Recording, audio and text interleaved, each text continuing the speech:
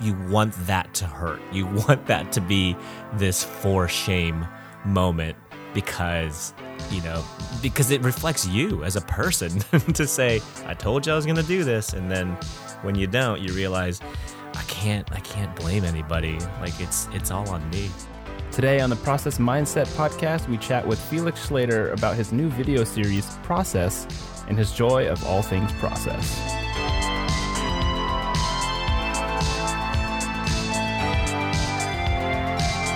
Hey, what's going on, guys? My name is Adil Constantine, and this is the Process Mindset podcast. And I'm here with my co-host, Genki Hagata. And today we have an amazing guest. He is a super talented videographer, cinematographer, an amazing storyteller. When I first saw his YouTube channel, I was amazed by the high production value that he brings with his videos. And without further ado, let's just welcome Felix Schlater. Hey. Hey. Hello, everybody. Hello, everyone. Well, what's going on, man? How you doing? I am great after an intro like that. Just more of that in my life, and I'm good to go. You know what? I'm just gonna have this recorded, and I'll just send it to you. That way, you can listen to it every day. I'm just gonna set it to my ringtone. Perfect. It's great for the ego. There you go. Whenever you're feeling down, you're in a rut, you just listen to that. So let's just get into it. So Adil gave you a great intro to some of the stuff that Felix has done on YouTube, but Felix does so much more than YouTube. He's got a podcast, and he does like professional video work too. So let's dive into that a little bit. Felix, tell us how did you get to where you are now on YouTube and podcasting, and what do you do for a living? So, for a living, I am currently a video editor and specialize in marketing on social media, which is a fun way to say I get paid to play with cameras and goof around on the internet, which is a dream job. But it wasn't always that way. I started out as a fake graphic designer, meaning that I lied to my clients and told them that I was a graphic designer. And I had read that in a magazine somewhere, and I thought, I want to do that someday. So I literally faked it until I maked it. And then clients asked if this was like in the early 2000s, they asked if I knew how to make web pages. And so I dug into my bag of lies yet again and told them that I knew how to make web pages, and then learned how to make web pages. And then they asked if I knew how to do photography. Basically, I just lied a whole bunch and then figured out how to do it until I knew how to do it. And now I'm here doing video and social media work when initially I had no idea how to do any of that either. But we're just in a time where you can figure out pretty much anything you want to learn. I think that's interesting, wow. And it kind of reflects my career path a little bit. Where you kind of throw yourself into the job, and when clients ask you to do something, you say yes, and then you go learn how to do it. But you have the talent to back up those lies, as you called it. So, yeah, I thought when you said that you were a fake graphic designer, I thought you were one of those who will say that you're a graphic designer, but then you'll go and hire somebody to do the graphic work. It definitely crossed my mind during those times when I realized, like, I have no idea how to do any of this, and I need to deliver it in 3 weeks or 6 weeks or whatever the time frame was. But I remember I read something somewhere at some point where it said that good work starts with good taste. And so I guess I have good taste. I don't know. I know I like a lot of things, and I just always try and replicate the things that I like, and people seem to keep wanting to pay for it. So yeah, I'll just keep going. Yeah. I'll keep going. Yeah, you absolutely have good taste, and that shows through all of your work, like all the different mediums. And again, you have the talent to back it up, so that helps a lot with getting to where you want to be, as taste-wise.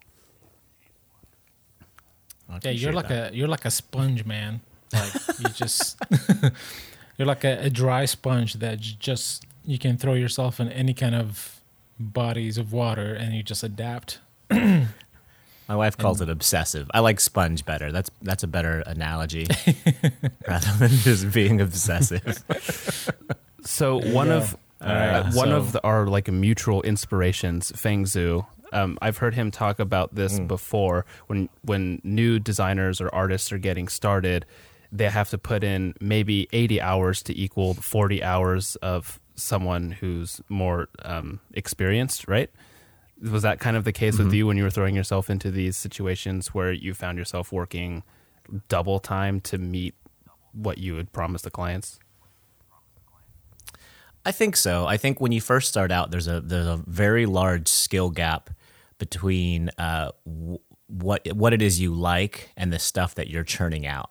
And even today, the artists and filmmakers and things like that who I look up to, they still see that gap. And I don't know that gap ever goes away. It's rare that I will look at a piece and say, yep, I've arrived. I guess it's time to move on to accounting. time to go to law school. But I think at the beginning, yeah, you have to double, triple the amount of effort you're putting in. And if you're aware enough of where you're at and you're honest enough with yourself, you realize that you just have to put out crap work for a really long time. And it took me a long time to realize that. Unfortunately, I lied to myself as well, thinking that the early stuff I was putting out was good. I think we all kind of experience that, right? Like whatever the medium is, you may be proud of it in the moment or at least happy with it. And then you go back and look at it 1, 5, 10 years later and you're like, God, that was terrible. Yeah, that was real bad. Yeah, that's the case with a lot of videos that I put out. I remember back in the day, I'm like, oh, super proud of it. It looks amazing. Look at that intro, look at those transitions. But then like now I look at them, oh my gosh, I just want to like delete them off my channel. But then again, they're bringing good traffic. So I guess, whatever, I'll keep them on there. That's not the case with my graphic design portfolio from 10 years ago. Oh. It's so sad. I have to remember to ask you to send that to me. I don't know if it exists anymore. It's out there somewhere. It really depends on the person because, like, I know some people, like you, Felix, probably you'll do so much better when you're under pressure than when you don't. So by throwing yourself in and promising your clients, that you're going to deliver, and putting yourself in this tight, timelines, you just, like you have to, like you got no other choice. So you put in the time, you put in the hours on learning and then implementing that later and delivering something that's, that the clients likes. Like, yeah. I mean, I've noticed that even with the Vlogmas challenge. I mean, because that's something that we both did together. And I was like, I wanted to give up halfway through, but I'm like, look at Felix. But then again, Genk used to tell me, do not compare yourself. You're so used wise. to tell you, no, please. I know. Do not compare. I mean, that's a good rule of thumb to live by anyway. Just don't compare Absolutely. yourself. That's a true. good way to poison your ego and downplay your abilities. Right. Yeah, I think deadlines are important, whether they're from a client or you serve them up yourself. I've always been the kind of person to work in projects for myself, which I think I can attribute a lot of my skill sets to. Even early on when I was teaching myself how to design, I would just imagine that I was my own client and just pretend like I was designing for myself and I would have to put a deadline on it. It's all kind of psychotic now that I'm thinking about it, but it worked. It makes sense. Telling myself that I had a couple weeks to do a logo for my own business card rather than, branding for yourself is the worst. It's the hardest thing to do. It is. And it's because it's always just a fluid, transient thing that you'll eventually, quote unquote, get around to, and you never do. But by putting those hard deadlines on it, saying, I've got to get this to print in a week and a half, then you can kind of look at it outside of yourself a little bit. And so, yeah, I agree that that's you have to put deadlines on yourself to make yourself work a little better and a little harder. Yeah, it's those little tricks that you have to do on your brain. Even outside to get you like even outside from like the self-motivation side of things, there's the idea that constraints help you become more creative, right? Like that could be a whole episode in itself, but having some sort of constraint, whether it's time like we're talking about, or the size of a business card, or the length of a video, like once you have some constraint, it's much easier to start putting ideas down and into that process instead of, trying to just be blue sky about everything. Yeah. Yeah. Because you're not giving yourself the time to question yourself or to question your decision. You're just rolling with it. You're going with it. There's nothing worse than going into a client meeting and then the client saying, yeah, just do whatever you want. We trust you. To which I say, you shouldn't trust me. What do you want? Please tell me. Give me as many stipulations as you can, because what I'm going to give you when you tell me to do whatever I want, I guarantee you're not going to like it. I'm going to like it. You're not. You are absolutely not going to like it. So yeah, the limitations thing is true. I swear it's like you're going through my Google Doc for my ideas for my episodes and you're just checking them off. Make sure you're not. Well, that's a perfect segue into your episodes of your series, which is called Process, which is part of the reason why we wanted to have you on as the first guest for our new Process Mindset podcast. So let's dive a little bit into what that series is for you. And before we get to that, like, what does process mean to you, and how did this idea start? So to me, process is everything that happens before the start line. So like, my wife is a runner. She tries to classify me as a runner, which I fight against all the time, because I, like most writers, I love to have written, just like I love to have run. I hate running. I hate thinking about running. I hate the word run. It's just too few letters. But everything that you have to do leading up to the start line of a race is the process of becoming a runner. And the same goes with creativity and creating videos or a painting or any of that stuff. You're in the process of acquiring those skill sets, sharpening them, questioning them, doubting them, rebuilding them. Like all of that stuff to me is so much more fascinating than the outcome. And the series came about because the new year was rolling around and I needed something to get my butt in gear. I needed to do something. That's funny. My phone thought I said her name. Nope, that's not you, Siri. So the new year was rolling around. It was the end of 2018, and I knew that I needed to do something because, again, going back to the whole transient idea, if I didn't focus on a goal, I knew that I wouldn't do anything. I knew that it would just become this thing where I'm like, I'll do it eventually. So in racking my brain trying to figure out what it was I could do, I thought I can't do photography and video tutorials because everybody's doing that, and there's so many people who are doing it so much better than me. I can't do a whole lot of sketch comedy because that requires more of a crew, and it's usually just me. But then I realized that the thing that I enjoy is that struggle and that wrestle of what am I going to come up with? Okay, I came up with an idea. Why do I like that idea so much? And then I do the research on other people who have done it, and then I dive into their mindset and realize it was everything that came before the start line that I enjoy. And I do it all the time with movies, with directors, with musicians, with painters, with comic book artists. When I find something or someone that I enjoy their work, I have to know everything that goes on in their head. And I figured there's probably someone out there who enjoys that too. So that's kind of what I went for. That's awesome, dude.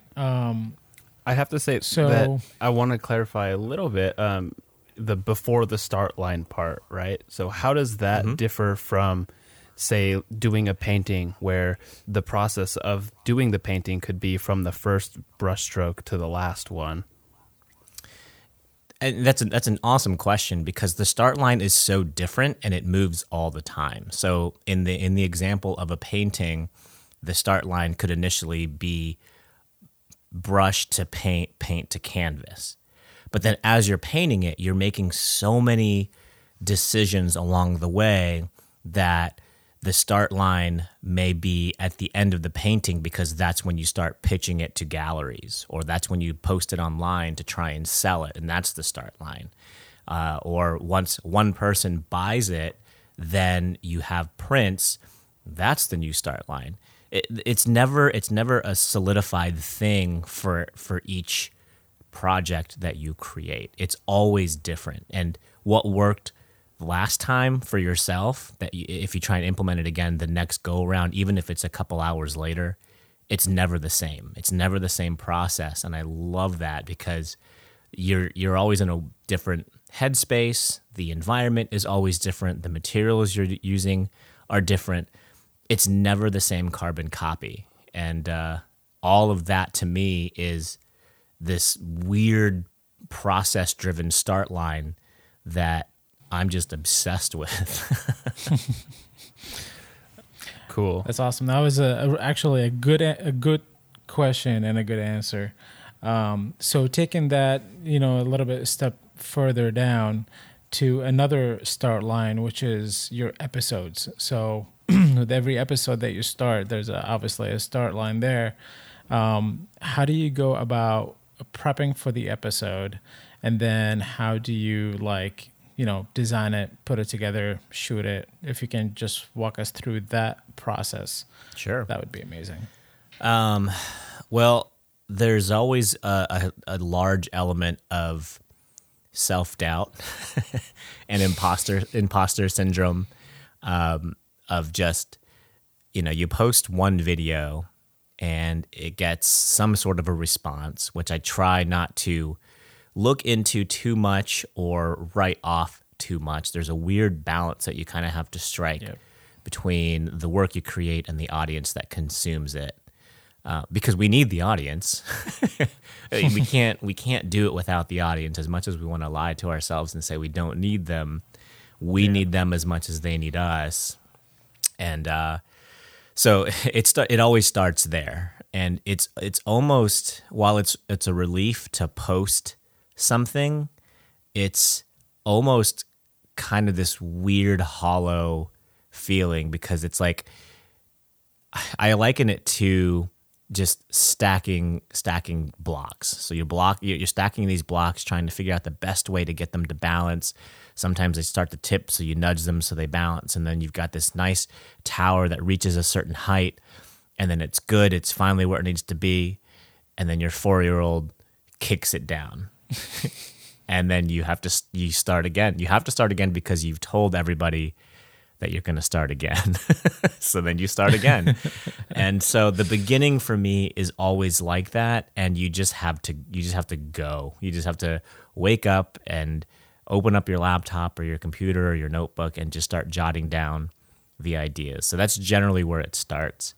And the nice thing and the secret is that once you actually get started and you get over that initial hump of, wow, everything I create is garbage, everything that I come up with is a bad idea, oh, everyone's already done that, this is super derivative. Once you actually start, it's one of those things that just kind of turns a switch in your head, and you realize, okay, this isn't terrible. This isn't the worst thing. It's bad, but it's not the worst thing. So you start slogging through it, and then you push everything through the filter of you, because no one else has that filter. And what comes out on the other end is the next step to the problem, the next piece of the puzzle. And then you have a very loose script. And then you refine the script from rough draft to first draft, and then first draft to storyboard, and then storyboard to pre-production. And then you're figuring out how you're going to get certain shots and what time of day. And then it rains, and then you have to change everything. And then Then it's Thursday night, and then you edit until 3 a.m., and then you upload by Friday at 8 a.m., and then it's a relief. And then your 4-year-old kicks the tower over again. What a process. So it is. And I hate it, and I love it, and I need it, and I don't want it. But it's just, I know the latter. I know the flip of someday I'll upload a video, and then 2 months goes by, Absolutely. 6 months go by, a year goes by, and you realize I haven't made anything. I haven't put myself through the ringer to make something. I haven't put myself through the painstaking process of creating something that I can look at and say, on to the next thing. So yeah, Daily was And just would that that be- on turbo. Yeah. So really, what motivates you? Like, what gets you going? Because, like you said, you say like, "Oh, I'm gonna make a video about this," but by not giving yourself a deadline, or just pushing yourself, like, what gets you to just do it? Because I'm pretty sure you've been in a situation where you started with the episode, you wrote the drafts, and and you go about, let's say, doing the storyboard, but then he kind of gets stuck, let's say, on the with certain shots or whatever it is in the middle of the process.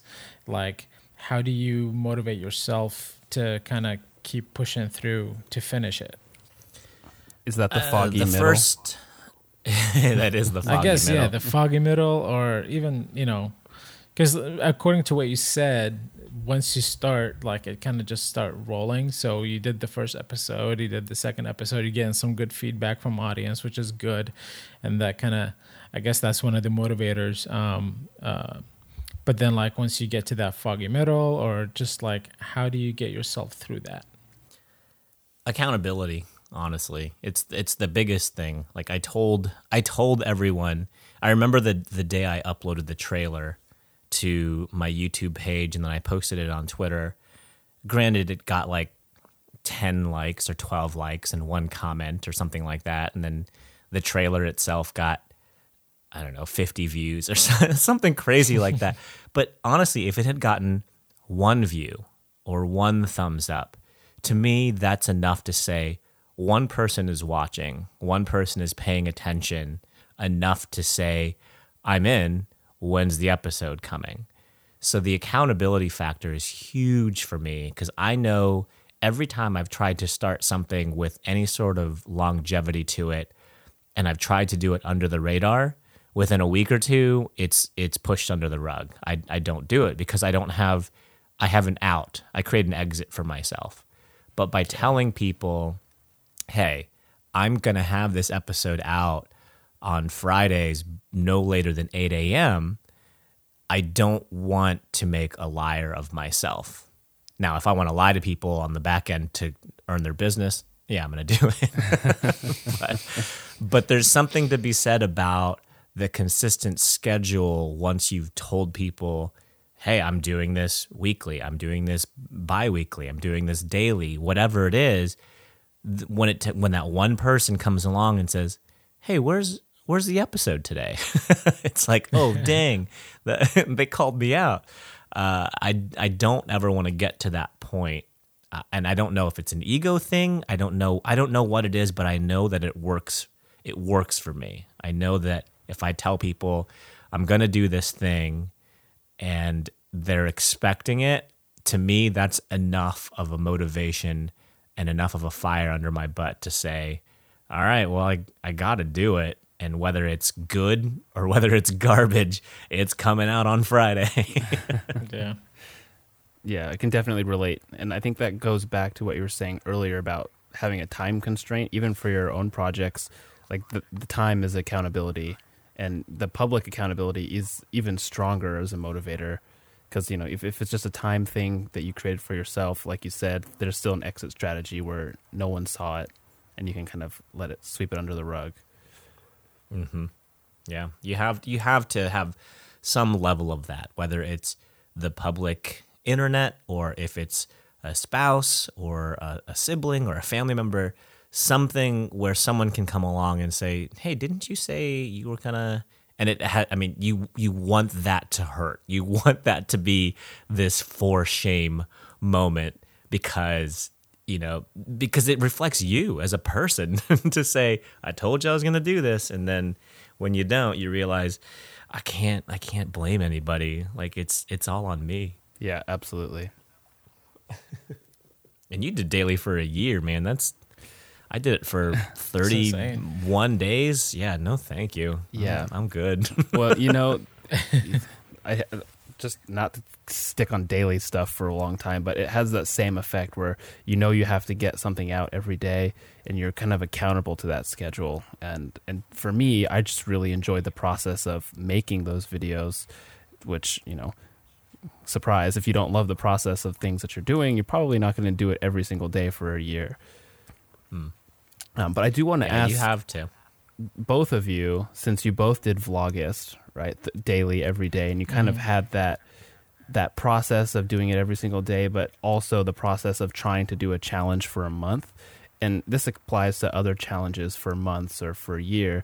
But when you reach the end and you no longer have that structure of process, and you're no longer in the process of doing the goal that you set yourself to do, like, do you have that feeling of what's next? Or like you mentioned it before, Felix, of not putting out a video for 2 months and feeling unproductive. Like, what's that feeling like? Is it motivating or is it demotivating? Both. I'll let Adil go first. Oh man, trust me, like till now, because to me, I did the Vlogust, doing daily videos for 31 days in August, and after that, my production of videos did slow down, but it was more of a weekly. It went to a weekly thing, and then it's like New Year's came, and then now I've been off for like 2 months. And there's, stuff in my personal life that's just consuming more of my time now. But trust me, I hate every single day just because I can't find a good rhythm Oh no. to fit in. That soundbite. Trust me, I hate every single day. Yes. Okay. I mean, to me, I'm right now my job is very demanding, and I'm not going to lie, I'm actually enjoying my day job. I'm having a lot of fun in there, and even though it's more responsibility and I'm putting in more time, but I feel like I'm making a difference, and that's satisfying to me. But then still at the same time, I feel like it's eating out of my life outside of, day job and family and the stuff that I enjoy doing on my free time. Which is making videos, making music, and all that stuff. So to me, right now, as crazy as it was Vlogust to me, and as much as I hated it, I actually miss it, because I do miss having that deadline. To me, deadlines are very motivating. If I when I have a deadline, I'm putting pressure on myself, which means I'm going to end up doing it. And so as much as I hated it back then, I actually miss it. And see, But what's I crazy feel to think about... Sorry, go ahead. No, I'm just saying, I feel like as soon as I put out that first video this year, it's going to help me to, keep going at it.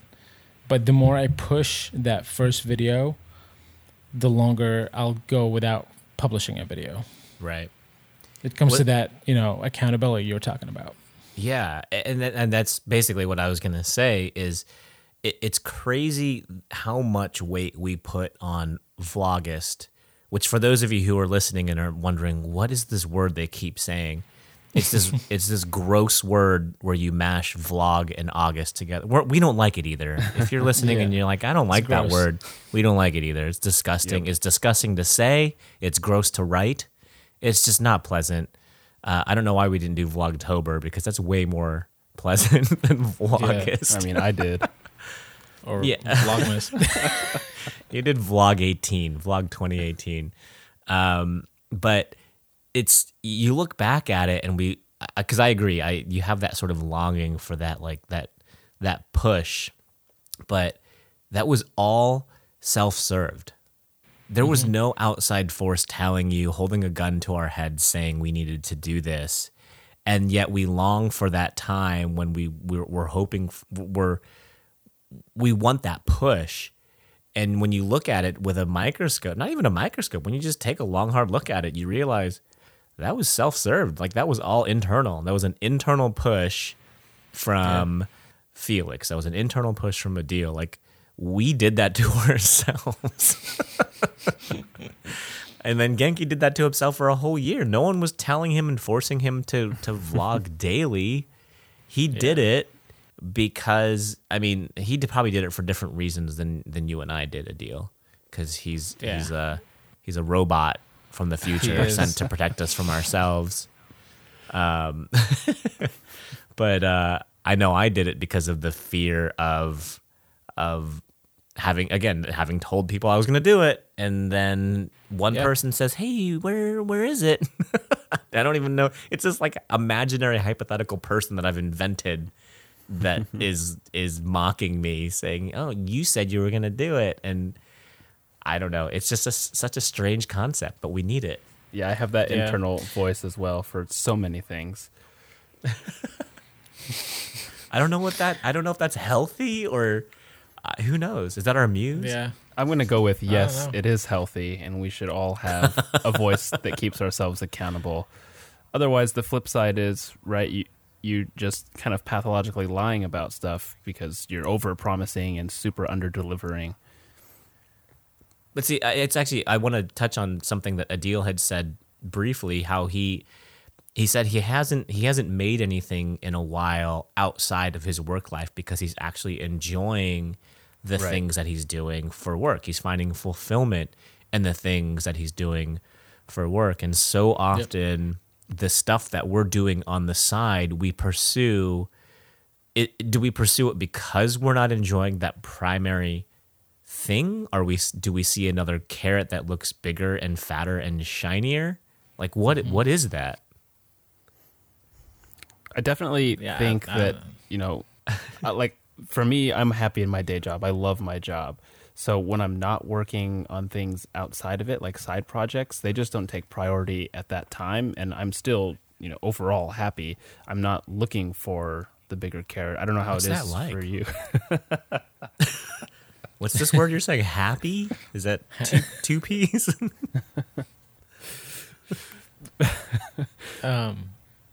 I mean, Genki is, it does mean happy, doesn't it? Oh, yeah. You're an anomaly. You're not allowed to contribute. Right, over to you, Adil.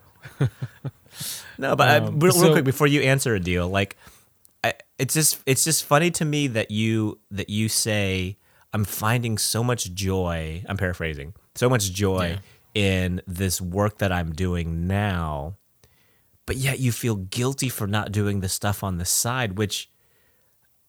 I don't know, help me understand that a little bit. Because I enjoy it too, but then it comes to like, okay, my day job is providing, food on the table and shelter over my family, and the thing is, so that's why it kind of comes higher priority. But then when you're enjoying doing the higher priority stuff, even though priority level 2 and 3, you still love them, but because of time restrictions, you just sometimes you don't get to get to them. I mean, but also with that comes planning, right? So it's not like I'm trying to, get out of it by saying, oh, I don't have enough time, because I know if I make time, I'll get to it, which is why recently I switched to the schedule that I was just telling you about, because after a while of, going to work, I'm at home, spending time with my family. And then after that, I start working on, YouTube or music or whatever it is. Like I find myself that by the time I get to that point, I'm like super tired and I just don't have the energy to put into that. And that's why I figured, if I go to my day job, spend time with my family, and then after that, I just go straight to bed to have enough hours of sleep to wake up, at 4 a.m, And then that's is my prime time for creativity, because to me, I also feel like at night my brain is dead from all the stuff that I've been doing throughout the day. But if I start my day with, with my creative passions, that's going to be more effective. And it also is giving me time to work on it before I start my day. It's almost like getting a head start on your day. But then again, it sounds like, and to Felix's point, that you feel guilty about not working on these side projects. Is that just because you have so much passion and you want to work on them every day, or because, having a YouTube channel makes you feel like you have to put out a video? Honestly, like even lately, I've been questioning the whole YouTube thing, because I felt for a while it was like driving my life. and now I'm like, you know what? Like, it's not all about YouTube. It's all about, like trying to remind myself of why I start creating. It's because I enjoy that process and because I enjoy what I make. And like lately I've been just, playing music and recording songs here and there, but not sharing it everywhere, because I'm just enjoying it. And then I like doing it on my own time. And it's like taking that pressure, of sharing and just enjoy it while I'm doing it. But then at the same time, I feel like if I don't post it or publish it, then I'm not achieving anything. Did it really happen? Yeah. It's I get myself into this like infinite loop of like, I'm happy, I'm enjoying this, but then like, if I don't post it, am I really accomplishing something? And then like, is this taking me anywhere? But then wait, I am happy with this and I'm enjoying it, but then should I publish it? So it's just like, that's the toxic nature of, posting things on social media and feeling like you have to, right? Mm-hmm. Right. Yeah. So honestly, I'll touch on that just a hair. I think that feeling that you're feeling, yes, you are finding fulfillment in your day job, in the stuff that you get to do as a way to provide for your family, which is amazing. Not everyone gets that. So, sure. Take that step back occasionally and realize like, yep, I've made it. This is what most people are aspiring to do, which is why most people are staying up till 4 a.m. writing music or recording podcasts or shooting videos for YouTube. But I think, honestly, like, we do it because we have to. It's almost like, did you guys watch Lost? Yeah. Genki, I'm assuming no. Probably not. Just too busy making videos. So, okay, there was a character in Lost named Desmond. When you first met him, his role on the island, I would say spoiler alert, but if you haven't seen it by now, it's your own fault. Yeah. Desmond's role when you first met him, his job was to push the button. He had to push the button. And anytime the alarm went off, he had to push the button. And he didn't know why, but he had to push the button. And there was one time when he didn't push the button and everything went crazy. And I think what happens is between those gaps when we're not making stuff, whether it's for ourselves or for someone else, I think primarily for ourselves. When it's not for ourselves, that thing fills up faster, whatever that thing is. The space between the time when we need to push the button, it fills up faster. And I think that's what we're experiencing. And so while Adil is happy with the job that he's doing, that's extending that time a little bit between the times that he needs to push the button. But because he's not creating for himself, he still has to push the button. And it's such a weird thing that every artist has to deal with. And I'm going to go back to what I said before. I love it and I hate it. Like you can't not be without that. If someone out there knows how to deal with that, please let me know. Because I've been pushing the button my whole life. Right. Do you feel any of that, Genki? Yeah, absolutely. I think that's probably He's like, I'm a robot. I have no feelings. no, I Meep do, and I think that's exactly why I have like 10 side projects going on at all times. Just because I feel like I have to make stuff. Anytime I get an idea in my head that's somewhat tangible or it could manifest itself in an artistic form or a creative form, I have to take that idea and actually do it. And whether that gets to 5% done or 90% done or 100% done, I have to give it that try and kind of feel it out. And if I don't, then I get that feeling of like build up. Gotta push the button, man. Gotta push the button. It's not from Rush Hour. Oh, maybe. I don't know. This whole series thing that I'm creating has been this weird experiment in answering the question, what would I make? What would I be okay with making every single day?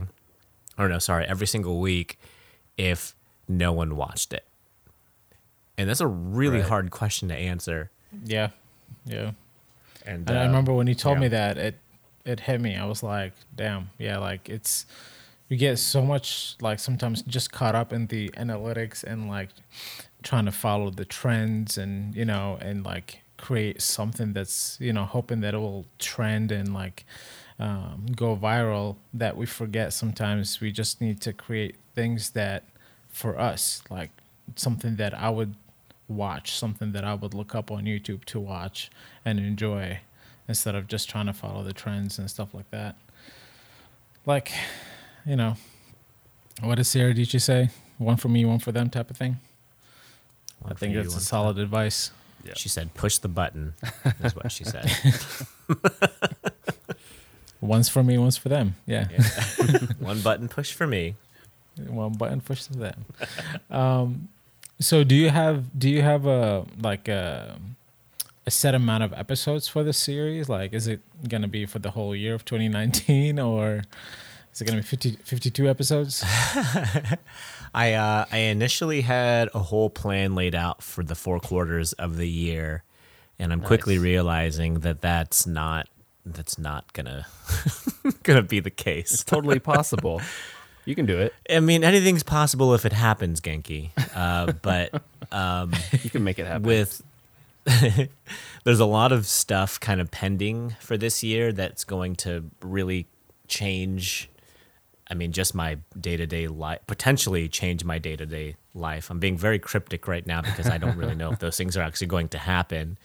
But if said mysterious things do happen, I mean, I'm already doing everything I can to stay afloat with my full-time job, with my family, and then with this button-pushing series that I'm doing now. I have no idea how I'm going to fit anything else inside of that. So, yeah, I initially had plans to do the series for the whole year with add-ons each quarter. But there's a reason I didn't announce that because I have no idea if that's going to happen or be sustainable. Well, no one would blame you if you didn't do the whole year. And, maybe it'd be even better to take all those 4 quarters and spread them out over 4 years. Then you have content. Yeah, you can basically do a couple like seasons of it. Do the whole Netflix thing where each season is like 8 episodes. I'll do the BBC thing where each season is 3 episodes. Oh, there you go. Even better. I've already got 2 seasons down. I'm good to go. Yeah, there. I do want to jump back really quick. You touched on the idea of pre-production, and I think for a lot of people who see the production value of this series process, and they see all the research that goes into it, I think there was a scene in the first episode where you showed all the books that you're currently reading. I'd love to know, and I'm sure people are interested in knowing, like how much research goes into each one of these episodes, and I'm sure it differs for each one. Yeah, so I keep a Google Doc for every episode, and last week or a couple weeks ago, I had someone ask me if it was okay if he transcribed the entire episode and turned it into a Medium article. To which I said that's fine, and I told him I would gladly send him the Google Doc so he wouldn't have to sit and listen to my voice for 9 minutes, which he did anyway. So, thanks for the watch time. But my Google Docs usually span about 8 or 9 pages, which is a little ridiculous. I generally start with a header on my Google Doc, and I call it whatever episode number and then whatever episode title that I have kind of bouncing around in my head, followed by the 2 words brain and dump. So what I do is I will start just jotting down every and any idea that comes to my head, and that usually takes anywhere between 5 minutes and an hour, depending on how excited I am about writing at that given moment. And so once I have, I'll take Grit, for example. Grit was a good example because that one was one that I was really, really excited about. So I knew that I wanted to write an episode about grit and perseverance, and I already had an idea of who it was I wanted to center it around, which, if you haven't watched it, it was a lady named Angela Duckworth, who is a scientist who has devoted pretty much most of her time and research to grit. So when I know that I have someone who's pretty much done all my work for me, I can read everything that they've done, which takes about a day or two, because then I have to figure out how to convert that into my own words, so I'm not just plagiarizing the work that they've done. So after the brain dump comes consuming everything that I can find written on the topic, and then rehashing it into my own words. And then once it's rehashed into my own words, I start to form a very loose script on what it is I'm going to say for the meat of the content, and then what the opener is going to be, what the through line is going to be. And then once I have the script kind of written, I start to go through and storyboard, well, what's the visual I want to create? And then where are things that I can interject into the commentary to keep people from getting bored? Because I know that if I sat and watched myself just talk for 8.5 minutes, I'd be done within 20 seconds. So I try and think, what are visuals that I can interject into the video that keep people from clicking away? I'm basically trying to entertain myself for 5, 8, 9, 12 minutes, however long the videos end up being. And I know that after 10, 15 seconds of just watching someone talk without a camera angle change or a cut to an animation or something, I'm going to get bored and stop watching. So that's a pro tip right there. And then once I have the storyboards done, then from there it's just kind of mindless cutting and creating the slides and the animations. All the hard work's done at that point. From there, it's just grunt work. I could probably pass it to an intern if I had one at that point, and tell him or her to say, find stock free images of Benjamin Franklin and cut them out and send me the Photoshop file so I can put a quote on top of it, or find B-roll of Malcolm Gladwell so I can interject it into this commentary. Whatever that is, that's just where the grunt work comes in. I'm sure you'd have plenty of people applying to be your intern if you needed one. If you guys want to be my intern, that'd be amazing. Because a lot of this stuff it takes a while. No, I'm talking to the audience. But I think if I had to put a number on it, I don't know that I've ever thought. I don't know. Do I want to go down this rabbit? Yeah, let's do it. So let's see. Writing generally takes about probably anywhere between 4 and 8 hours collectively. And then planning the storyboards takes another 2 or 3. Really quick, can we jump into knowing you, that you're an artist, like drawing, painting artist? Are your storyboards like sketches? I'm assuming they are. Always. Because if I write it down, what I have in my head when I write it down at that point is going to be different than what I have in my head when I reread it and retranslate it an hour or 2 later. Right. I could write, Felix sits down or Felix falls down as he reaches for a box of grit. and, and then I could look at that later and think, was that a wide shot? Was it from behind? Was it from the point of view of the box? Was it two cuts? So to storyboard it, I know exactly where the camera's at. I know exactly the point of action. I know it's in focus. I know where everything lands on the third. And then I can look at it and say, okay, I can continue to listen to my music while I cut this together because I already know what it looks like in my head or on paper. So I'm going to plug your Patreon really quick. What Patreon tier do you post these storyboards? Because I'm sure people would love to see them. I have yet to post the storyboards yet, but they will be on the $5 tier. Awesome. I guess I'm posting them next month. Perfect. Okay, Felix. So now I'm just kind of curious since you're huge into all art and everything. So first, I want to ask you, what's your favorite movie, and why? Oh my gosh, my favorite movie of all time is Dirty Rotten Scoundrels with Michael Caine and Steve Martin. The different levels of that movie, both on a comedic, basically on a comedic level, there's nothing like it. And old Steve Martin movies are unmatched, in my opinion. And Really? yeah, that I watched that movie every year on my birthday. I actually did a random vlog a year or two ago, where I said now I'm gonna watch this movie. But it's one of my all time favorite movies, and it's the arc of the movie is brilliant. The twist at the end of the movie is brilliant. I mean, and who doesn't love Michael Caine and Steve Martin? They're just like, I love all old Steve Martin movies, but that one is the antithesis. Like that's the pinnacle in my eyes. But Nice. And it's to the be honest, writing. I've never seen it, so now I have something to watch. Now you have something in common with me. Yeah.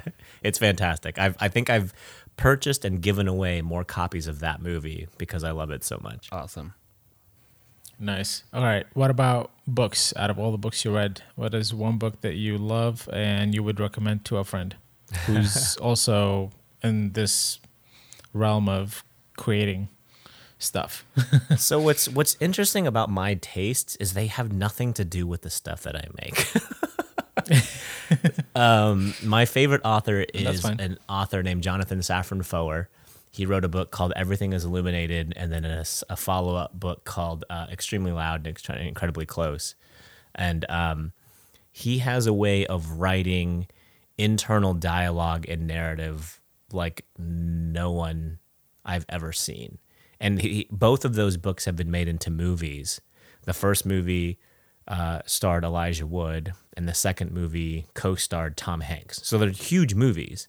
Wow. And the movies, in my opinion, I mean, like most movies based on books, fell flat because you lose the internal narrative of the character that you can implement in books so heavily. And it's part of the reason I love books so much, because there's no other medium that can capture what's happening like a book, which is why it takes forever to read them, because you're jam-packing so much story into chapter upon chapter, but it's setting such a table of just different things that you can't get from a movie. I mean, don't get me wrong, I love movies and shows, but the experience of a book that you love, like all you want to do is tell people to read that book. So yeah, anything Jonathan Safran Foer does, Everything is Illuminated is probably one of my favorites. I'll definitely say that I think that does relate a lot to what you do, especially when you're talking about storytelling and narrative and all of that. You know, when you're taking in all the information and the ways that he's telling stories through the books, you know, that's all that stuff just feeds into your style of doing videos or art or whatever. I guess just trying to interject that narrative somehow, which is why there's so much voiceover in my work. Maybe. Very cool. By the way, so when you go and make your videos, do you film first and then find the music for your videos, or other way around? I'm assuming you film first, right? Yeah, there's only been a couple times where I've really based the whole film on a particular track. I will always, in my Google Docs, in parentheses, I'll write down a tone. So I know that there's always a tone that I'm searching for, which is never the same description word on the music service that I use. I mean, I guess that's the plight of pretty much every filmmaker ever. Like there's always a flavor they have in their head. They say, yeah, this just needs to be a little more spicy. And then their production manager's like, I don't know what that means. Just like a volcano, but like rolling magma. If you could just find me a track like that, just like rolling magma, but like asphalt that's cold. Like, what are you talking about? But you guys know exactly what I'm talking about when you make something and you shoot something and you look at it and you say, oh my goodness, you get light blue snow. Like, that's the music. Yep. What? Makes total sense. Lukewarm mac and cheese. Clear as mud. So yeah, I always shoot and then write the tone that I want and then spend hours finding it later. Yeah, I do not miss that. It's part of the process. It is. It is. Honestly, like my goal for this year was that I'm just gonna like make the music for all my videos and not use Epidemic Sounds. Ooh, that's both amazing in that you can find that lukewarm mac and cheese right away, and time consuming. Like, I can't imagine just sitting there and you're already second guessing the video and the narrative and the storyboards and the layout. Now you have to second guess the mood. Like, I don't know. More power to you. I know. Maybe that's why I haven't put out any videos. You're just stacking the odds against you. I know, man. I know. I do it to myself. No, we need more Adil content. Working on it. Coming soon. All right. Genki, you want to close it up? Well, Felix, I mentioned your Patreon already, but where else can people find you? You can find me on all the socials at Felix Schlater, FelixSchlater. It's the most difficult name ever, with all the X's and the S's and all that stuff. We don't make it easy. Not a day goes by where people don't misspell my name. But yeah, Felix Schlater on Instagram, on YouTube, on Twitter, and I think I have a fan page on Facebook that I set up forever ago that I don't check. So follow me there too. Well, we'll put links in the show notes to all the ones that you're active on. All right. Well, Felix, it was great to have you on the podcast. Appreciate you being here and sharing your process with us. Your process. Definitely looking to see. Yeah, it's processing. Definitely looking forward for more episodes of your process show. It's great to be here. Thank you for listening. If you found this podcast enjoyable or valuable, please share it with a friend and or leave a rating in iTunes. It's the best way to support this podcast and help other people like yourself find it. You can follow along or ask us questions on Twitter and Instagram. We're at Process Mindset. Until next time, focus on the process.